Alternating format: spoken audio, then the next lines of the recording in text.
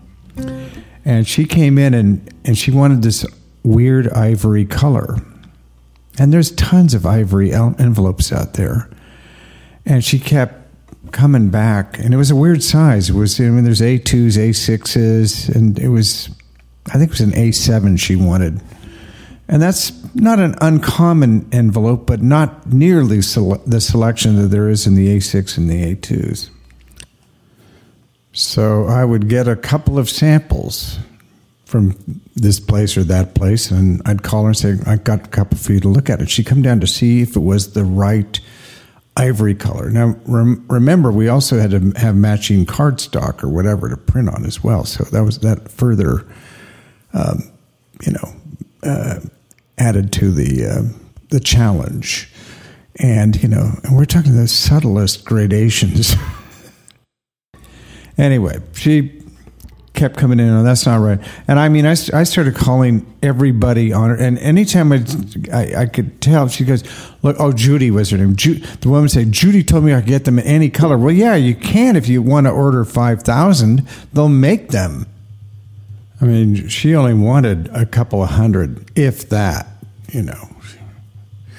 So, and this went on for a couple of weeks at least.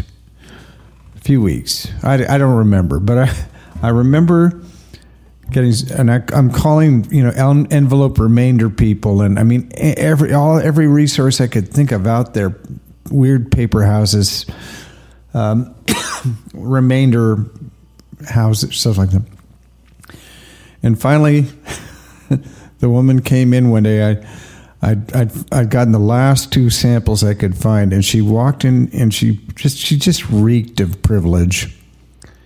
I know this type too, anyway. But she walks up to the counter. We had a counter, and as she walked up, I said, "Look, before I show you these things, I want to explain something to you.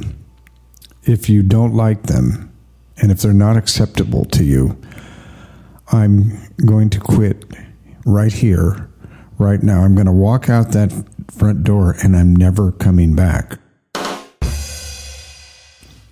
And I was dead serious, and she knew it. She seen the look on her face. I don't think she'd ever heard anything like that before in her life. She amazingly accepted one of the envelopes I'd chosen for her. We printed her stupid wedding invitations. I'll tell you, wedding invitations and baby pictures, baby announcements, there's a reason why they're so expensive, because they're the hardest things on earth to print, because people are so emotional.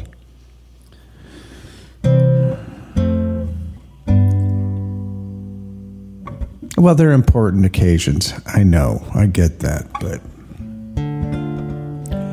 so, if you like this podcast, tell your friends about it, please. Subscribe somewhere.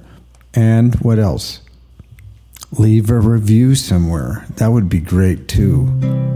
A good one, preferably. This is Knox, riding the wild bubble with you forever.